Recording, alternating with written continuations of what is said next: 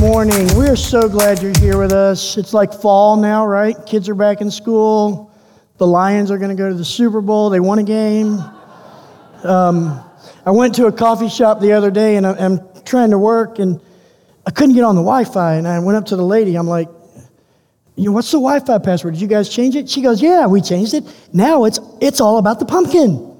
Like, hey, great, pumpkin spice season. If you're like me, you don't like it, you don't want to hear about it. But that's what we're in for the next few months, right? Hey, we are going to kick off a new series this morning about our statements of faith as a church. This morning, we're going to begin with 2 Timothy 3, verses 14 through 17. So I want to invite you to stand with me as we read these verses. You can follow along on the screen or in your Bible or on your phone. But it starts in verse 14. Listen to this. But as for you, continue in what you have learned and have firmly believed, knowing from whom you learned it, and how from childhood you have been acquainted with the sacred writings, which are able to make you wise for salvation through faith in Christ Jesus. All Scripture is breathed out by God and profitable for teaching, for reproof, for correction, and for training in righteousness, that the man of God may be complete, equipped for every good work. Father, we thank you for this morning. We ask you to open our eyes and our hearts and our minds and our ears to your truth and walk with us as we explore these verses today with the intention of coming to you with humility through your word and letting you reveal to us by your Spirit who you are and who we are and what you would like to do in us and what you would like us to do in this life. And we ask all that in Jesus' name. Amen. You can have a seat. So has anybody ever built a house? You just hired a contractor, you built a house. When I was a kid, my parents did that one time. They built a house. And my dad used to go by the construction site 3 or 4 times a week. And I'd usually go with him because there's all kinds of fun trouble for a kid to get in on a construction site. So it'd be times to roam around and dig in mud and poke in concrete, whatever. But I remember one specific day that we showed up at that site. It was the day the foundation was poured. And that was the day that my parents started to feel like, oh, okay, now we're going to make some progress. We've got a foundation. We're going to have something to build on. And they walked all over the foundation, and they started to get a picture in their heads of, this is where this bedroom's going to be, and the living room's going to be over here, and the dining room's going to be over here. But you know what? There was one thing we didn't do that day when the foundation was poured. You know what it was? We didn't move in. We didn't move in. Because a solid foundation is a great thing to build on, but it's a horrible place to live. You don't want to live on just a foundation. I can build my house on a sound foundation, but I can't make a solid foundation a home. I need walls, I need a roof, I need all that a house provides so that I can have a life in that house. See, the foundation is critical to building a house that stands. But it's also critical to build the house on the foundation. And so as we kick off this series this week called Foundations, it's all about the foundational beliefs that we hold as a church, the statements of faith that we not only stand on, but that we also hope to build our lives on. And each week we're going to look at one of our statements of faith, and for a couple reasons. First is there's a lot of new faces around here. And we want to be a body of believers that has unity and oneness in our core beliefs. So we want you to know what those are. We want you to be able to stand in the essentials of the Christian faith. The second reason is so that, as 1 Peter 2:5 says, we can be built up as a spiritual house by God through faith in Christ. And so we have these foundations, but we need to build on them. If we just stand on the foundation, eventually we have no life. We're just standing on something that's true and real. But the point of the foundation is to build a house, just like 1 Peter says here, that we would be built up as a spiritual house. And so, as we explore our first statement of faith today, and you can find all of our statements of faith. If you go to our website and you hover over the Who Are We tab, and then click on What We Believe, you'll see all these statements of faith. But this is our first statement of faith, and it's about the Bible, and it's going to be on the screen behind me. So we believe that Scripture is inspired by God, that it's inerrant in its original writings and infallible, that as the Word of God, it has divine authority over faith and our practices of faith. That is a foundational belief for us at Temple, and is born out of two things that I want to help you grasp today to walk into. The first is the reliability of Scripture, and the second is faith in the inerrancy of Scripture. So this morning, I want to help you see that Scripture is reliable, and then I want to encourage you to trust it as inerrant. And the only way we can accept the inerrancy of Scripture is by faith. So first, let me define these two terms for you, just for our purposes this morning. The first one is reliability. Reliability simply means that something is trustworthy, that it performs consistently well. You have a reliable car because when you crank it up, it actually starts. When you hit the brake, it actually stops. That's reliability. Inerrancy obviously means to have no errors, to always be right, to always be truthful. So we're going to walk through those two things today. The first one is reliability of Scripture. Now here's the question: if we want to know if Scripture is reliable, does it hold up as historically accurate? And the short answer to that is yes, it does. In the interest of not boring you, not boring you at least more than normal, with a bunch of historical data and facts, I'm just going to say this. There is more evidence for the reliability and authenticity of Scripture than any other ancient manuscript. Here's one quick example. There are 25,000 manuscripts or fragments of manuscripts of the Bible in existence today. 25,000. Now, in contrast, I'm going to mention the book called The Gallic Wars by Julius Caesar. Julius Caesar wrote the Gallic Wars, and this is a book that is attested to by history. Historians say, yes, Julius Caesar actually wrote it, and what it describes is accurate. That was written in the 1st century BC. There are 10 manuscripts in existence of the book, the Gallic Wars. 25,000 manuscripts of Scripture, 10 of the Gallic Wars written in the 1st century BC. And the earliest copy of the Gallic Wars was written 1,000 years after the original was written. The earliest copy of a manuscript of the New Testament was written less than 100 years after the events of the New Testament.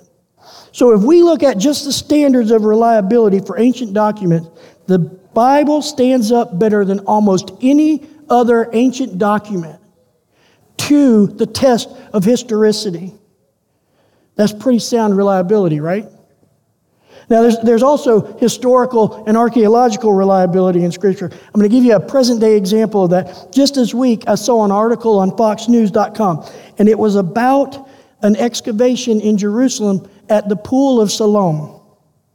And it's been excavated, and they're about to open it where tourists can actually walk into this pool. Now, the Pool of Siloam is mentioned in John 9 as a place where Jesus healed a blind man. He put mud in his eyes and said, go wash in the Pool of Siloam, and you'll get your sight back. It's also mentioned in 2 Kings 20 in regard to King Hezekiah. It was the place where the water supply of Jerusalem was available and stored. And so the discovery and the excavation of the pool establishes reliability of the Bible in terms of historical location and an actual site. And there are literally hundreds and hundreds and hundreds of other archaeological sites and historical proofs of the Bible's reliability. However, reliability does not prove inerrancy. So we can accept Scripture as reliable based on the evidence in the world, things that have been discovered and manuscripts that exist. Inerrancy is all about truth, and it has to be accepted in faith. We cannot prove inerrancy. If you've ever had to go to court over a dispute of any kind, or you're like us, you watch a bunch of courtroom dramas, you know that truth and fact are not the same thing. Oftentimes, the job of a lawyer in a court case is not to find truth, but to use the facts to support the truth they're trying to present so that they win the case. See, here's the thing. Truth tells me what's real, and truth always conforms to the mind, the will, the character, the nature, and the being of God. Truth tells me what's real, and the only reality that is real is God. The rest of this is temporal and will go away. This is important to understand if you are going to accept the Bible as inerrant. So understand this. When we talk about inerrancy, we are not talking about facts. The fact that they've discovered the Pool of Siloam and proven a historical site makes the Bible reliable, but it doesn't make it inerrant. What makes it inerrant is if I trust in faith that Jesus actually healed a blind man there, which can never be proven by fact. So we have these two things that we have to understand, reliability and inerrancy. Now, I'm about to go to a place that I don't want to go to, and I don't think most of you want to go to. But in the interest of pressing deeply into this point of inerrancy of Scripture, we're going to go there. So I want you to open your Bible or get your phone out and look at 1 Samuel 15:3. And I know at least a couple of people in this room that I've had conversations with this verse about in private are going, oh, no, he didn't. He did. And I'm not going to go to this verse and resolve anything for you today because I can't resolve it for myself. But I want to invite you into being unresolved in it. So listen to this. 1 Samuel 15, verse 3. Go and attack the Amalekites. Destroy them and all their possessions. Don't have any pity. Kill their men, women, children, and even their babies. Slaughter their cattle, their sheep, their camels, and their donkeys. Now let me say out loud what many of you are thinking or have thought over these type of verses. If Scripture is inerrant, then I have to accept that God told Israel to kill women, children, and babies. Is this verse a reliable reporting of a historical event? Is this verse an accurate conveying of truth? See, now we're stuck, right? Because none of us want to believe in a God who will tell his people to go annihilate women, children, babies. Here's why, as a fact, it's easier for us to accept Scripture as reliable in telling us that all the Amalekites were killed by Israel. It's easier to accept that. But what we don't want to accept, what we're not so comfortable with, is this idea of truth contained in this. Because if truth truly is what conforms to the mind, the will, the character, the nature, and the being of God, then I don't like this verse. Or I don't like God. I'm stuck in a spot if I believe in the inerrancy of Scripture. I can accept the facts, but the inerrancy part doesn't really sit well with me. See, my point in bringing this up is not to get you to question God and His goodness and His nature, but to challenge your concept of God.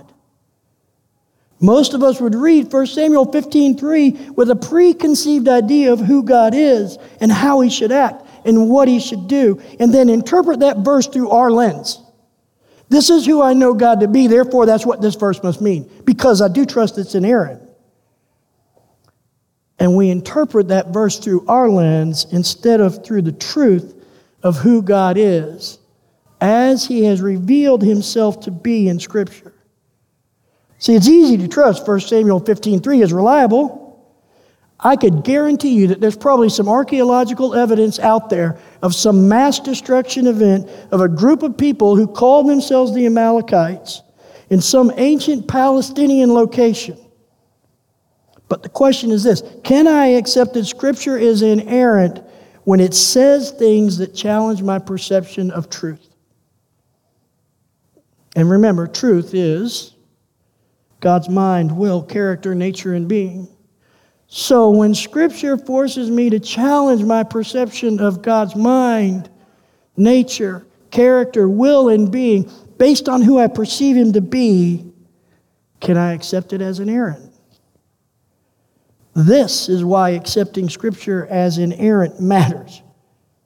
Because if I don't accept Scripture as inerrant, then I will never let God be more to me than I think he is in this moment.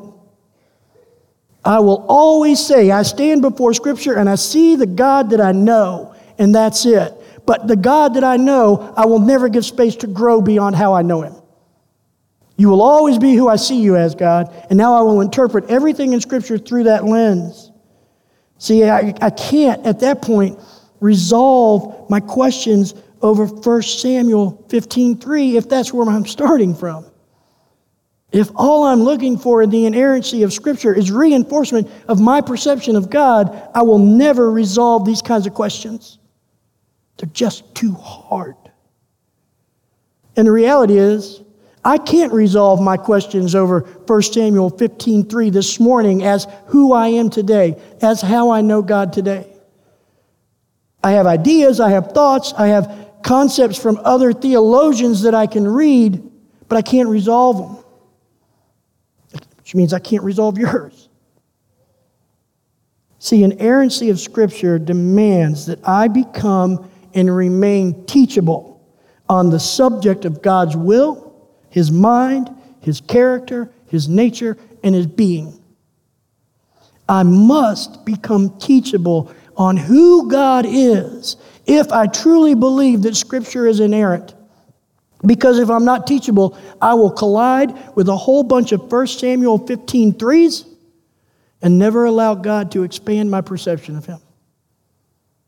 I will just say, this is what that means because this is who I know you to be. And guess what happens when I do that? When I stand on my perception of God as the interpretive lens of Scripture, I don't grow. I stand only in who I am. And think of the hubris in that. God is infinite, but I have him all figured out. Really? I want to spend some time with you then, because I got a ton of stuff I can't figure out. If you have grasped the infinite fully, come teach me. None of us have grasped that. None of us can. If Scripture is inerrant, then we have to approach Scripture with the idea that there are things of God I don't understand in this moment. But I'm not just going to skip over the verses that challenge my understanding. I'm going to actually sit in those. I'm going to wait in those. And when we sit in it, when we wait in it, when we say, God, I'm going to come to your inerrant word and let you, by your Spirit, reveal yourself to me, then guess what happens? The John 17:3 kind of life, that verse that says, and this is eternal life, that they know you, the only true God, and Jesus Christ whom you have sent. That kind of life will explode in my soul. And I'll actually begin to live my eternal life out in ways I never would have imagined.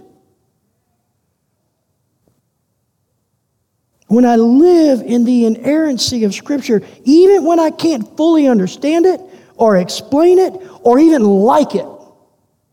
When I live in the inerrancy of Scripture, I will know God more intimately and deeply, which is the very essence of eternal life, is to know God. But unlike reliability, that I can prove, that I can accept based on evidence, inerrancy can only be accepted by faith. And so now look at 2 Timothy, the verses 14 and 15 in chapter 3 with me. But as for you, continue in what you have learned and have firmly believed, knowing from whom you learned it, and how from childhood you have been acquainted with the sacred writings, which are able to make you wise for salvation through faith in Christ Jesus. Timothy's learned that the Scripture is reliable. It's a reliable source of fact and information. Paul's reminding him of that. He's saying, look, you know that these writings are reliable. There's wisdom in there. And he knows that that wisdom that's contained in the Scripture is wisdom for salvation. Now listen closely to what I just said. Scripture is the source of wisdom for salvation. I didn't say that Scripture saves us.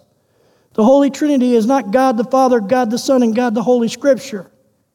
It's God the Father, God the Son, and God the Holy Spirit. I will never get the wisdom of Scripture for salvation apart from the Holy Spirit revealing it to me.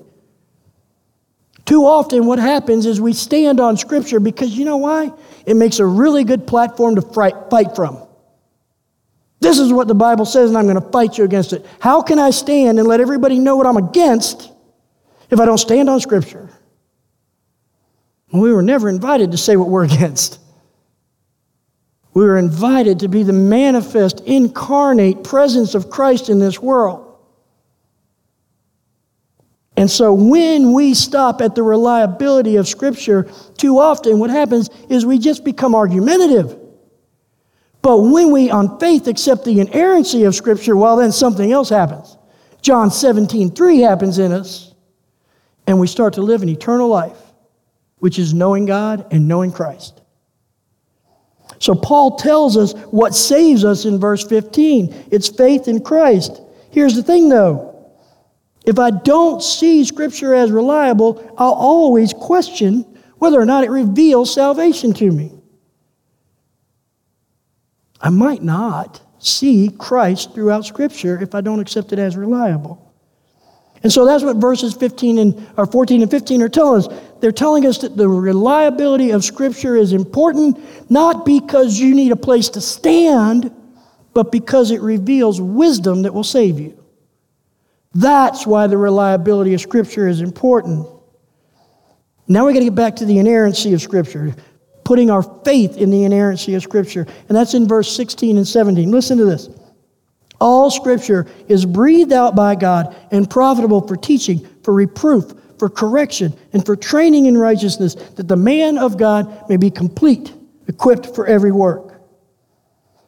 Numbers 23:19 tells us that God is not a man and He doesn't lie. And so if Scripture is breathed out of God and God cannot and does not lie, then what does that tell us about the inerrancy of Scripture? It tells us that Scripture is as the Word of God is truth. And remember what truth is. Truth is reality. Truth is what I stand on, what I build everything else on. That's the foundation of the house that's being built. And truth conforms to the mind, will, character, nature, and being of God. And just on a side note, this is free. Has nothing to do with the inerrancy of Scripture. But this exactly is why Jesus said, I am the way, the truth, and the life. He said, I'm the way, the truth, and the life, because as the truth of God, He perfectly conformed to God's mind, to God's will, to God's character, to God's nature, and to God's being, which is truth. Reality that conforms to all of those aspects of God is what truth is. Jesus could confidently say, I am the truth, because He conformed to who God is. And that brings us to the second part of verse 16. Scripture is profitable for teaching, for reproof, for correction, and training in righteousness. This is where inerrancy of Scripture as an act of faith becomes super important. Super important. And here's why. If I don't trust in the inerrancy of Scripture by faith, then I will give myself a pass. When I don't like the teaching, I'll give myself a pass. When the reproof of Scripture seems too harsh to me, I'll just give myself a pass. When the correction is going to cost me something that I really want, I just give myself a pass. Or my flesh doesn't want righteousness, but instead wants sin, I just give myself a pass. Because I don't believe it's inerrant. I believe it's inerrant in the ways that it serves me and in the ways I understand it, but not as truth. Remember, accepting Scripture as inerrant is a matter of faith. And faith is actually a lifestyle of aligning all that I am with truth, which again is God's mind, His will, His character, His nature, and His being. Faith is not something I have and hold on to. Faith is something that I live out. My parents looked at the foundation of the house and said, it's good, we can build on it. When we look at the foundation of Scripture and say it's reliable and it's inerrant and don't build, we need to ask ourselves, do I really trust that it's reliable and inerrant? If Scripture is the foundation of my life because it's reliable and inerrant, then you all will know that by my lifestyle. And that's how the man of God becomes complete and equipped for every good work in verse 17. And so now here's the part where I'm going to make some frenemies. Inerrancy applies to Scripture, but not to interpretations of it. Let me say that again. Inerrancy applies to Scripture, but not to interpretations of it. Interpretations have to be faithful. They need to be faithful to the original intent of the inspired authors of Scripture, the intent that God gave them when He said, write this down. And this is why sound and faithful Bible study is so important. If I accept Scripture as inerrant, then I must approach it with humility and with faithfulness. Faithfulness to what the original author's intentions were, not my interpretation of it in 2023 Canada. And see, that brings us back to 1 Samuel 15:3. I know exactly what it says to me, but I have to accept that I don't fully grasp what it says about God, because I can't reconcile that command that God gave the people of Israel with who I know God to be. So I know I have some growing to do in my approach to Scripture and in my knowing of God. So the question isn't, God, how could you do this? But the question is, God, what am I missing about you? There's something in me that can't reconcile these things. My assumption is going to be, I don't know you deep enough. Not, you're wrong. And we've seen a lot of discord this summer in many Christian denominations. And there's discord on both sides. And when there's discord on both sides, we tend to hear both sides saying, but we're standing on Scripture. Well, if you're both standing on Scripture, how is it possible that you disagree? So the reality of it is, you're not really standing on Scripture. You're standing merely on your interpretations of it. Without humility, which says, hey, I could be wrong, but this is what I think. And without faithfulness to the original author's intent. Therefore, I can take it, interpret it in the way that best serves my empire here now, whether that empire is a church or a lifestyle, and I'll stand on that, and I'll fight everybody who's against it. Because this is how it's supposed to be. So when I know Scripture is inerrant, and I know that God is infinite, shouldn't that leave me in a place of humility before God? And humility before God sounds like this. It leads to me asking God, the Spirit, to reveal Himself to me more fully in His Word. Not asking God, the Spirit, to give me opportunities to stand on my interpretation. It leads to me being drawn deeper into Christ through His Word.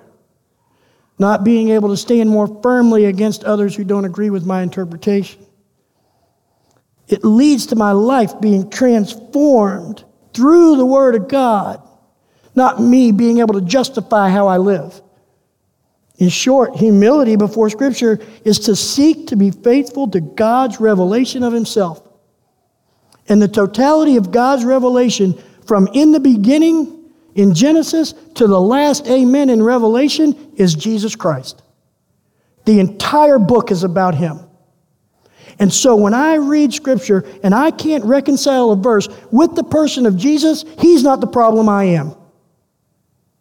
I need to be humble and readjust my concepts of who He is, of who I am, of what He's doing, and let His Spirit speak to me.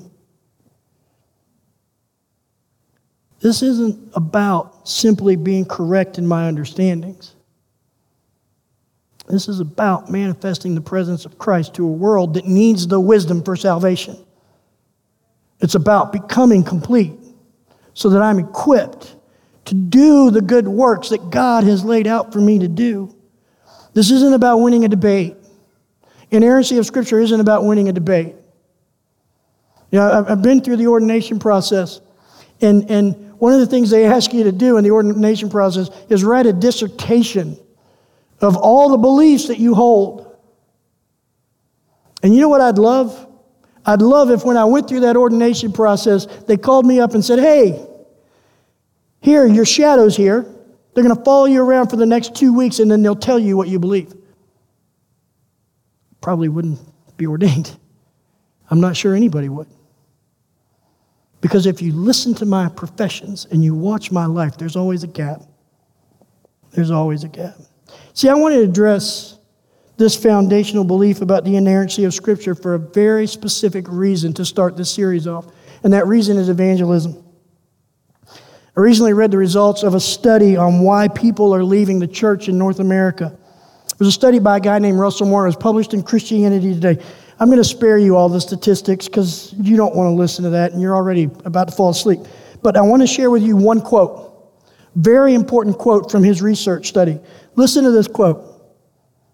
Young people are not leaving the church because they don't believe what the church teaches, but because they don't believe that the church believes what it teaches. Yeah. That should pierce us to the core.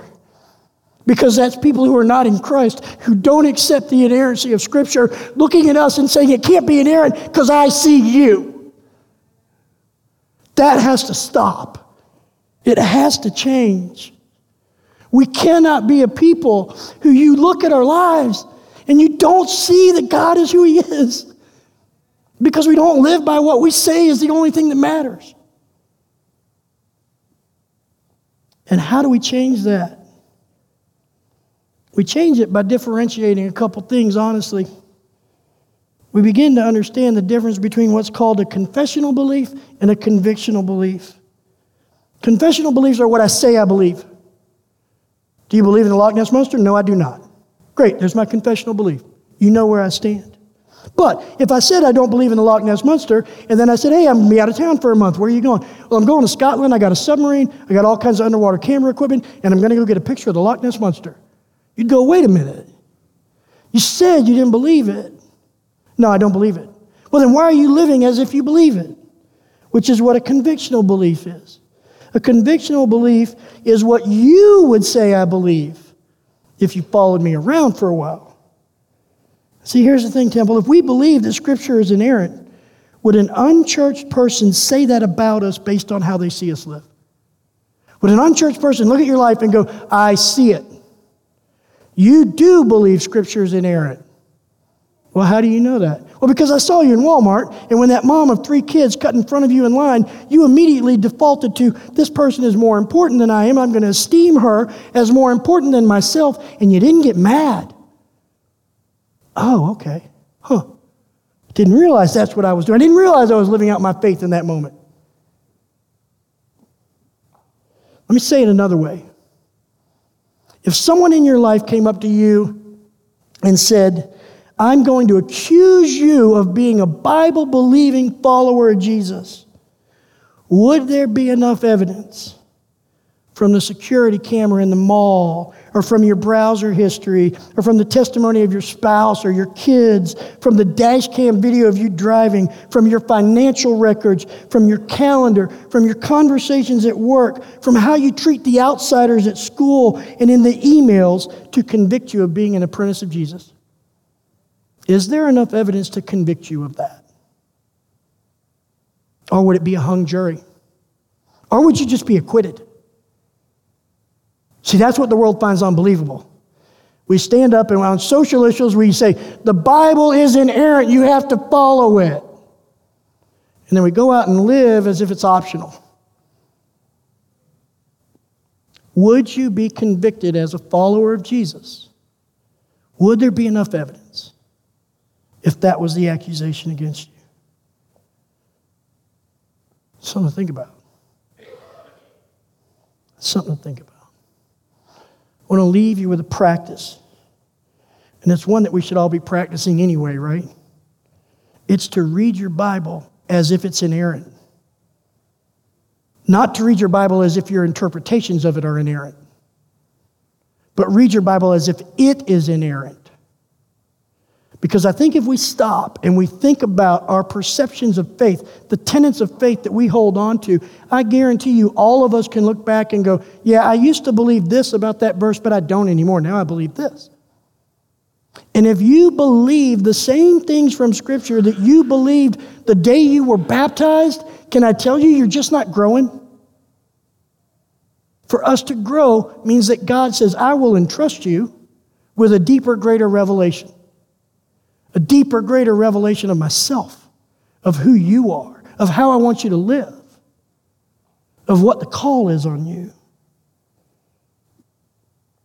So what it means is we approach the Bible as inerrant, not convinced of what we think, but convinced that there is always more of God to know. And so I open my Bible, I read a verse I've read 1,000 times, and I say, Lord, there's more of you to know in this. Reveal it to me.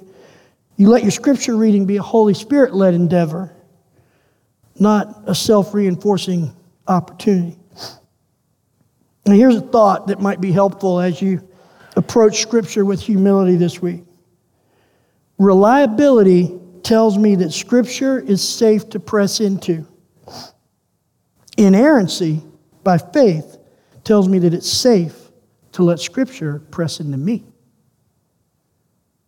Because it's reliable, I'll invest my time and effort in reading it. Because it's inerrant, I will let it have its way with me. And so because Scripture is reliable, I want to invite you into accepting on faith that it's inerrant. This may be the most critical tenet of the Christian faith, to accept the inerrancy of the Bible. In order to truly accept the inerrancy of the Bible, I have to accept the errancy of my interpretations and approach it with humility and faithfulness to the original authors, the revelation they received. And we'll leave you with this quote because Benjamin Warfield said this better than I could ever say it. The trustworthiness of Scripture lies at the foundation of trust in the Christian system of doctrine and is therefore fundamental to the Christian hope and life. We're never going to have a Christian hope that we live out of. We're never going to have a Christian life that we live into apart from trusting Scripture. Father, we are so grateful for your word that has been written over thousands and thousands and thousands of years and still stands. And God, we know it's reliable. We have evidence and proof all around us in the world of the reliability of your word. But Lord, grant us the faith to stand in the inerrancy of it. Grant us the conviction by faith to stand in the inerrancy of being reproofed by it, of being taught by it, of being led by it, of finding you more deeply through your word, and then living that relationship out in the presence of others who neither see your word as reliable or inerrant, but also feel they have everything figured out. So God, this week, invite us all into a place of approaching your word with humility and faithfulness, and then do a mighty work in us, a mighty work of revelation of who you are, but also clarity of who we are and how to live aligned with your truth. And we ask that in Jesus' name. Amen.